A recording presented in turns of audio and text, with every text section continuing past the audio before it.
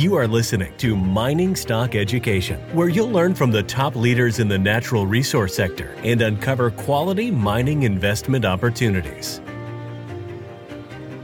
That's not a recipe for success. Those people didn't have success at what they were doing. They were gambling. And if you're just looking for somebody that on the internet, like myself or yourself, Bill, to just give you a stock tip, we may be right, we may be wrong, but that's not a recipe for long-term success. Success in this business is done through study, recognition of patterns, and emotional stability that allows you to get through the inevitable volatility. Thank you for tuning in to Mining Stock Education. I'm your host, Bill Powers, and we're going to be hearing from a new guest today. I'm speaking with John Polomny. His website is actionableintelligencealert.com. That's actionableintelligencealert.com. And if you're listening on audio podcast only, I'm going to put a link to that website in the description. John also has a resource sector focused newsletter.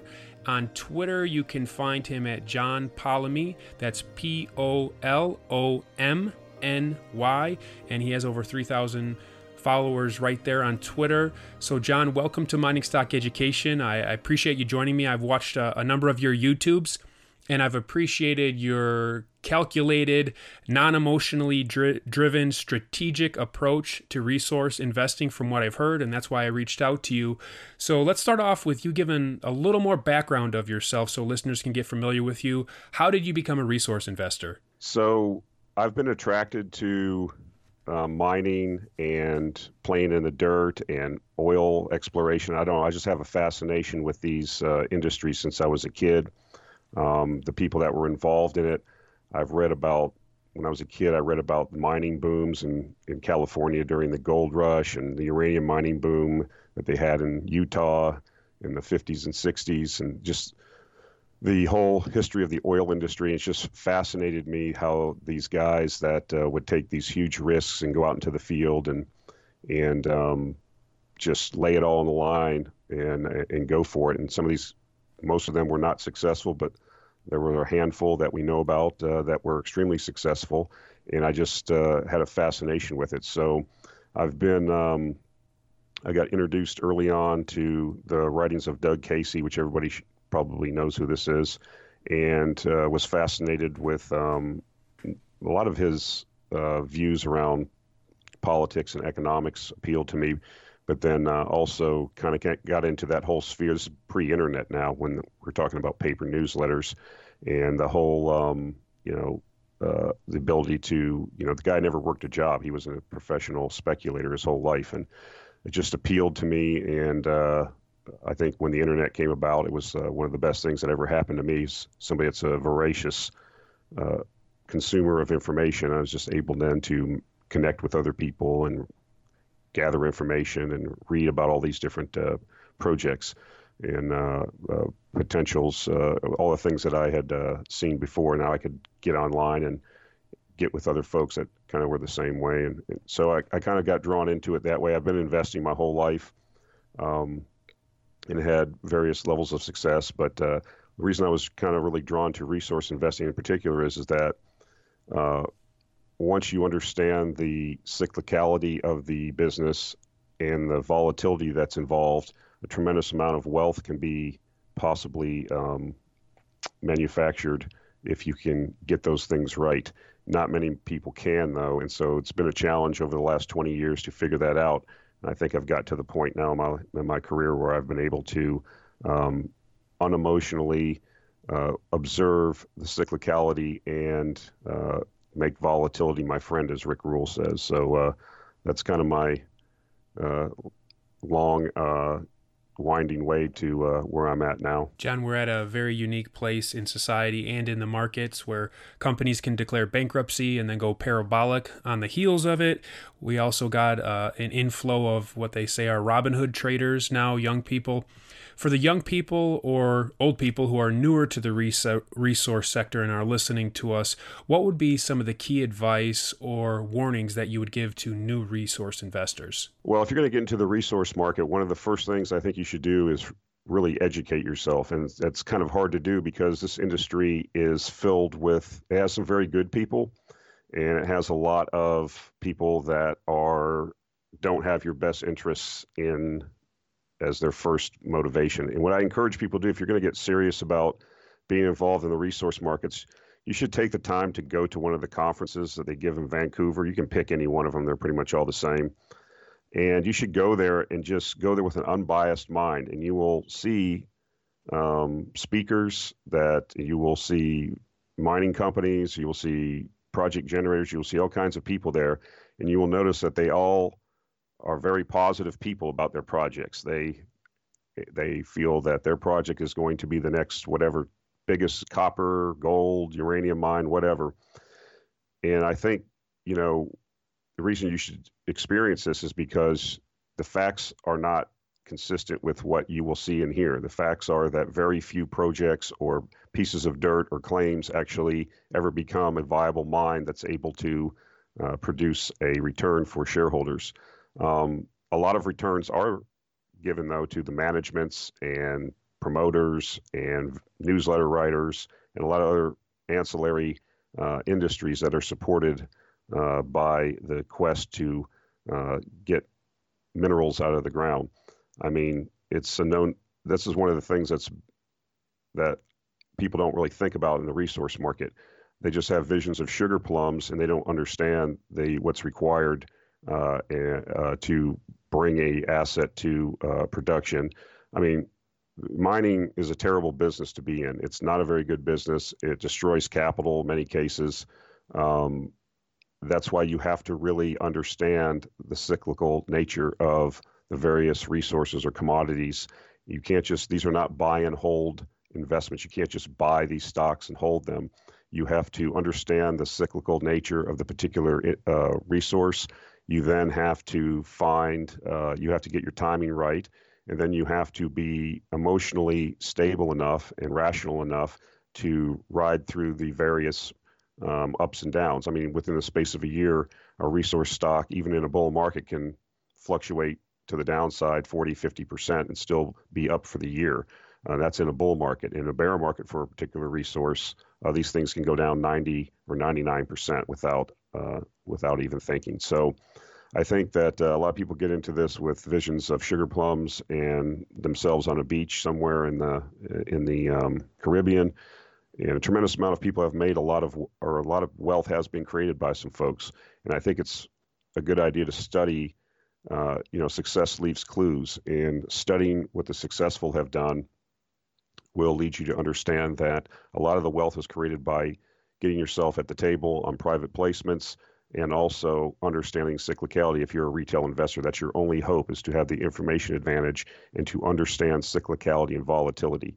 And not to go too long, but one of the things I encourage a lot of people to do, one of my heroes of this, and all the big names in this industry everybody talks about, but there's a management team that I met them a long time ago. I'm very respectful of them. I think they've got it down. They understand it.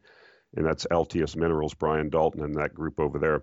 If people go to their website, and they have a presentation where they talk about how they created their business, how they took advantage of low points in the cyclical lows recently to really build up their royalty portfolio. And you will now note how they are harvesting the gains from the ability to beef up their royalty portfolio during the low point in the previous cycle. So I think that's a perfect demonstration or manifestation of how this business should be run. Unfortunately, I think a lot of people are attracted to promoters and the best story. And believe me, stories can be told very, very convincingly. So yeah, that's the advice I would give to a lot of young guys coming into this business. There's successful people that are serially successful, and you should really look at the clues that they left and how they were able to achieve that success. John, in this last week, we actually had a podcast that was focused on LTS Minerals, who, by the way, is not a sponsor of the show, and I don't own a position in that company right now. But I had a fund manager come on and just talk through for 25, 30 minutes his investment thesis for why he invested in that company.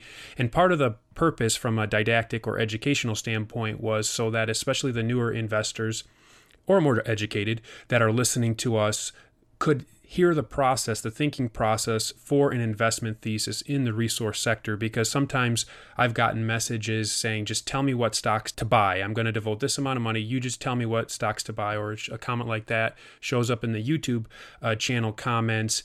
And that's not my goal. You could give somebody a fish or you could teach them to fish. So when you are talking about actionable intelligence, just by listening to you, I can tell you don't want to just tell people to buy a stock. That's not what your newsletters are right about. But what does it mean for you when you're giving out information and you're giving out actionable intelligence in this sector? When we're talking about different resource sectors or investments or speculations in general, I mean, what I try to do is I look at the world for what it is, not what I want it to be. And I try to look at what the trends are, I'm not trying to do top-down economic analysis, but I'm trying to look at where am I currently at? Where do I find myself? What reality am I in? And where do I anticipate, based on historical precedents, based on human nature, based on psychology, where I think things are going to go in the future, and then try to find actionable investments or speculations that will allow me to take advantage of that, whether that's in the resource market. I mean, we're focusing on resources, but that can be in anything. So, I mean, the problem I think a lot of people have, and I saw this even during, just to give an example, during the previous administration, the Obama administration, we had the 2008 stock market crash. The S&P ended up at like 666, I think it was the low. And once the Federal Reserve came into the market, it was apparent that they were going to create whatever levels of currency units or money, if you will, dollars, in order to support or try to stem the deflationary impulse that had been created. And that, from a historical precedent, meant that you were probably going to be looking at, stock prices going higher. But I knew many people that just refused to even consider going back into the stock market, not because they were scared, but they just had a personal animus against the particular president. Now, I'm apolitical. I don't really care one way or another. But I said, I'd go back to the old Marty Zweig way of thinking, don't fight the Fed, and three cuts and you're off to the races with the Fed funds rate. It was obvious what was going to happen. So people allow a lot of biases to enter their thinking when it comes to investing or speculating. And I think that is something that people need to, before they get involved with this, because you're dealing with money here. You're trying to create a return on your capital. If you want to give money to a particular political organization, if you want to go staple a piece of cardboard to a stick and protest against, that's great. You should do that. But you have to be able to separate that from your resource investing or speculating, or your investing in particular, because it has no place. I remember being at a picnic with family members, and they asked me, this is many years, right at the bottom, I think, of the uranium, when uranium was selling like $17. What's a good investment? I said, well, I think, the uranium, I give a 3-minute spiel on why I think uranium is a good thing. Well, I would never invest in uranium. That's nuclear power. Yeah, so you do realize that nuclear power contributes 20% of the United States' electricity. People are just unaware. So they just have this bias against it. I'm not biased in that way. So it took me a while to get out of that mode. So I suggest that people look at their biases, they look at their thinking. You have to approach this unemotional, especially in resource speculation, because of the swings and the volatility. And you can't allow yourself to get swayed by a slick presentation or something you just hear. I learned that when I used to race greyhounds. I used to go to the track. I never bet on the greyhounds. I supplied the dogs. I was part in some partnerships, and I would see, to your point, these degenerate gamblers that would find these tip sheets and it's just like, give me the winning dog. Well, that's not a recipe for success. Those people didn't have success at what they were doing. They were gambling. And if you're just looking for somebody that on the internet, like myself or yourself, Bill, to just give you a stock tip, we may be right, we may be wrong, but that's not a recipe for long-term success. Success in this business is done through study, recognition of patterns, and emotional stability that allows you to get through the inevitable volatility. That's my view, at least. John, you have a background. You're a veteran of the military, so thank you for your military service to our country. But I assume that has also caused you to control your emotions perhaps better than others. When it comes to your emotions and not making investment buy or sell decisions purely based on emotion, but rather on reason and a calculated expectation, what do you do, even with whatever maturity level emotionally you've achieved, do you do to check yourself outside of your own ability to manage yourself in this area? So when I make a commitment to commit funds to an investment or speculation, and I differentiate those two, but when I do that, I have a trading notebook. I write down the reasons, the bullet points, the thoughts, the notes for a particular position, and I study it, and then I try to go back. I might have 2 or 3, 4 reasons why I'm getting for uranium, for example, why I think it's going to be long-term bullish. And then I try to poke holes in that over time. I revisit my thesis. I go back and look at it and I say, I call it red teaming, like in the military when you have these drills or you have war games, you have the opposing side that's trying to beat you and constantly poke holes in your plan. So that's what I try to do. I try to take the opposite side and say, where am I wrong? I try to seek out other people. That's why the internet's great. I don't try to get confirmation bias, and everybody's susceptible to this. I'm not like Dr. Spock that's not immune to emotion. You got to constantly battle this so that I don't get confirmation bias or go just seek out people that are going to confirm my idea. I'm always looking to poke holes in it. And that's one of the ways that I do it. You have to write this down. You have to revisit it. You have to know why you own something, because the volatility, that's when the stomach churning starts. You buy something, it goes down 30% within a month, and you're sitting there going, why did I buy this? And if you did it because I told you to do it in a YouTube comment or something, you're going to sell out for a loss. And if that's your way of doing it, you're not going to understand. I kind of use the analogy, and Buffett talks about this, I believe. If you like tuna fish and you're like to eat tuna fish sandwiches, and that's your favorite lunch item, and they sell for $1 a can, then you go to the grocery store and they're selling for 50 cents a can, you're probably going to load up on tuna fish. So I think that, if you are involved in a company a mining company, for example, that's cash flowing, and you feel that the commodity price is moving higher and it gets caught up in a general market downdraft like happened a few months ago, there's several mining companies that I own that are cash flowing, doing well, and I stepped in and bought more because they weren't necessarily gold mining companies. They didn't necessarily reflect, even though the gold price had dropped off. It was my view that it was just going to be, when the stock market goes down like that, 90% of the stocks go down, even resource stocks. That's an example. Nothing really changed with the particular businesses except for they got cheaper, and that was an opportunity to buy, and then there was a subsequent rebound. Now, if you buy something and you have a reason that it's waiting to get a permit or something, and the permit doesn't come through, well, then you have to revisit your thesis. There's a reason why the stock probably dropped 50%. You can't thesis change. People have a tendency to do what they call thesis creep. They'll look for another reason to keep holding it because they think that they want to get back to even. And what they should really do, if you have a 50% loss, a 50% gain doesn't get you back to even. You need a 100% gain. So the best thing to do is, if the thesis changes, sell out and move on, because in this business, if you're even successful 30% of the time or even 20% of the time, as long as you hold those winners, you're going to be in a position for 100% of gains, sometimes over thousands of percent if you hit the right company, and that will more than make up for the losses that you have. But you just have to play the long game, and you have to understand that I've seen people that just hold things. They go down to, I was guilty of this early in my career. It's going to come back. No, I didn't really understand why I owned the position.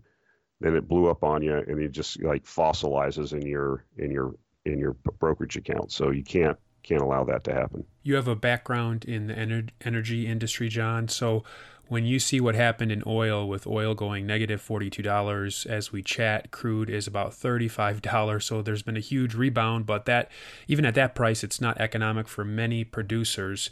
If you were going to buy an oil stock today, what characteristics would that oil company have? So I'm actually have a couple oil stocks that, and I'm going to be recommending another one that's coming up. I'm looking for companies that have large reserve bases in secure areas. That there's many companies that have hedged a lot of their production already for 2020, well before the crisis took over, and are even hedged into 2021. I know of one that's completely hedged for this year, so their cash flow really hasn't changed. My suspicion is that low prices do cure low prices, and this would be a whole several hour discussion but the quick deal is that we've had the shale phenomenon in the U.S. has really sucked up all the oxygen and capital, and has really, I believe, was a manifestation of cheap money and a desire for higher yields. I think that has now, that mindset's changed regardless if the oil price comes back. And I think that there's been tremendous underinvestment in non-OPEC conventional resources around the world that is going to bite the world in the butt. I am not one of these people that thinks oil's going away. Even with this COVID thing and shutting down the world economy, yes, oil's demand still only dropped from about 100 million barrels a day to, whether you want to believe Goldman Sachs, or 70 to 80 million barrels a day. And that's with everybody locked up. So that tells you how inculcated into our economy oil is, and the derivatives of oil. So I think that I'm looking to Asia, I'm looking to the emerging or frontier markets. This is a spreadsheet exercise. Even if they get to per capita usage in India, China, Malaysia, or Indonesia, the Philippines, these places, of even South Korea, you would have to double oil production over the next 20 years. I don't think that that's going to happen. So I think that there's going to be inevitable price rises. I'm not one that views hydrocarbons are going away anytime soon, regardless of what a lot of other folks think. I think that's going to surprise a lot of folks. And I think that there's been tremendous underinvestment in production. These projects take many, many years, and to put online, especially offshore and in other places, and the investment just hasn't been made. So I think long life reserves, people that are running their business, they don't have a lot of debt. Those companies do exist. And I think that in the next couple of years, I think the oil price is going to surprise a lot of people to the upside. So you would invest in coal, oil, and uranium companies then as part of your thesis? Well, when we talk about coal, that's a very interesting concept. Coal is kind of like in the four-letter word category, or is treated like a tobacco stock or tobacco industry, which, by the way, over the last 20 years, the best returns in the stock market on a compounded basis were like Altria and these tobacco companies. People don't understand that. Even though smoking's went down, it kills 400,000 people a year. They had tens of $billions of settlements with the government about 10 years ago, and still they were some of the best performing companies. And I bifurcate coal between thermal coal and met coal. Metallurgical coal, of course, is used to make coke, which is used in the oxygen blast furnace type steel making, which represents around 70% of current steel making. So metallurgical coal is a necessary component for civilization. We need steel. When you make steel and you use it to build a bridge, the bridge doesn't last forever. Same thing in foundations, or you see roads or whatever, you see the rebar. And I think people underappreciate that. So I think there's tremendous value right now in a lot of the metallurgical coal stocks. I'm looking seriously at those. Would I stay away from thermal coal? I would right now. Thermal coal obviously used in electricity generation. However, it's not really going away either. Even if you look at countries like Germany, which had a big push for renewables, they shut down their nuclear power plants after the Fukushima incident, and now they've been forced to build a lot of coal plants. And one of the strangest phenomenon you will see is, on one hand, the German government and body politic pushing this renewable energy transition, they call it. I can't pronounce the word in German, but they've spent $500 billion on this.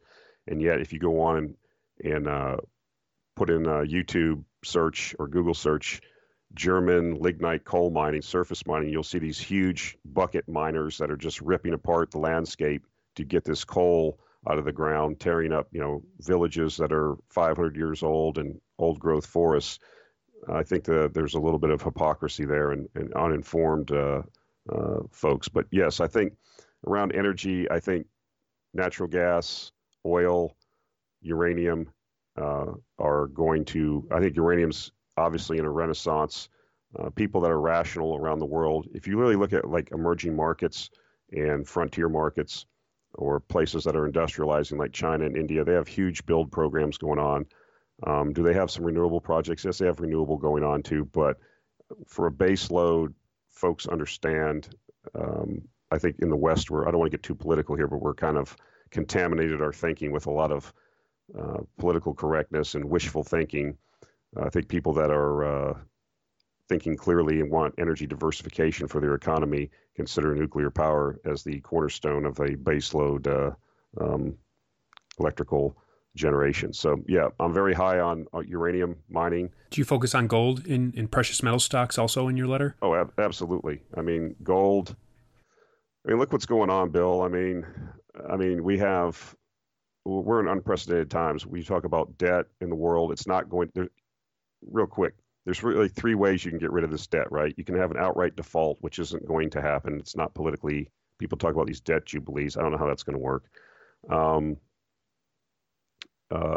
You can pay it back. That's not going to happen. The debts are so large now. The cash flows from the economies are not sufficient. Or you can do with this, going back to the historical narrative, you can inflate them away. And that is the most political expedient and the way things have been done throughout history. If you go all the way back to Roman times, they used to just clip the coins, make the coins smaller and make more coins. That was inflating the money supply. That's what we're doing now. So without these are 2-hour conversations, but I think gold, men have to go into it's been used for money. Why? Because men have to go into the ground and physically tear it from the earth, and it cannot be inflated away by hitting an enter button on a laptop. So I think things of scarcity is going to come back. I think things that if you can't mine it or farm it, you don't have it. That's one of my things I'm big on saying. And I think in our modern society, we've forgotten that. Now we see, I think, a lot of, in the 2020s, we're seeing a lot of rejection, I think, now of globalism, intertwined economies. I think we're going to see resource nationalism. All these things are going to contribute. Plus, like I said, this debt burden, especially in the West, that's not going to be reconciled except through, monetizing of the debt. I mean, I didn't think we would see what we saw in the last 3 months, where we've seen just a complete, what the Treasury and the Fed have done have basically just, circumvented all laws. And I call it crossing the Rubicon. It's like Havenstein in the Reichsbank in the 20s when they made a decision just to continue to print money to pay their war debts. Once you cross the Rubicon, there's no coming back. And I believe we've crossed the Rubicon. And I think gold and even Bitcoin is something to look at to preserve your wealth. Yes, I think it's going to do very well in the next 10 years. Well, thank you for coming on today's show to share your insights. More of John's insights and information about his subscription service can be found at actionableintelligencealert.com. I'll also put a link to both John's YouTube channel and his Twitter feed and in the show notes below. So John, as I just said, thank you so much for coming on today's show and sharing your insights with us. Really appreciate it, Bill.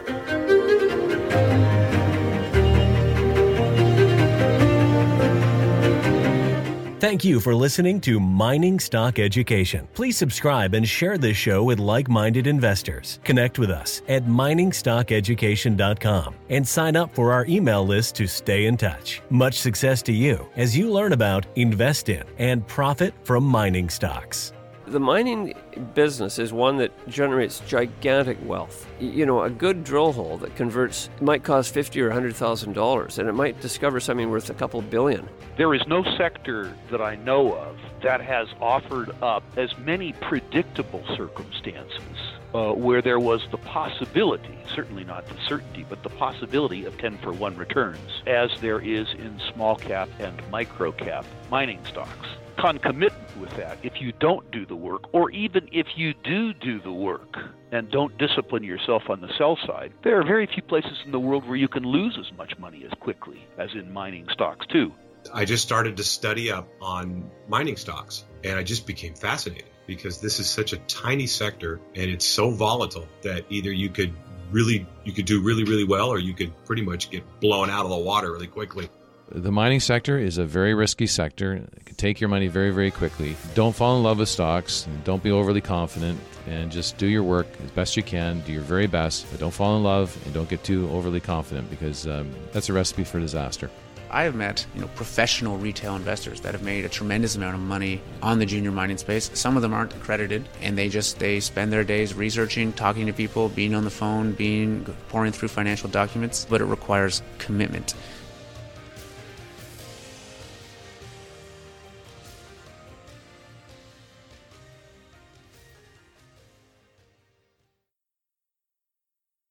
This podcast is for informational purposes only and is not to be considered personal legal or investment advice or a recommendation to buy or sell securities or any other product. We make every effort to be accurate, but the information presented is not to be considered infallible. It may contain errors, and we offer no inferred or explicit warranty. If personal advice is needed, consult a qualified legal, tax, or investment professional. Do not base any investment decision on the information contained on miningstockeducation.com, our podcasts, or videos. Make sure you always conduct your own thorough due diligence before investing. Realize that we may hold equity positions in or be compensated by some of the companies we feature, and therefore are biased and hold an obvious conflict of interest. For our full disclaimer, please visit our website.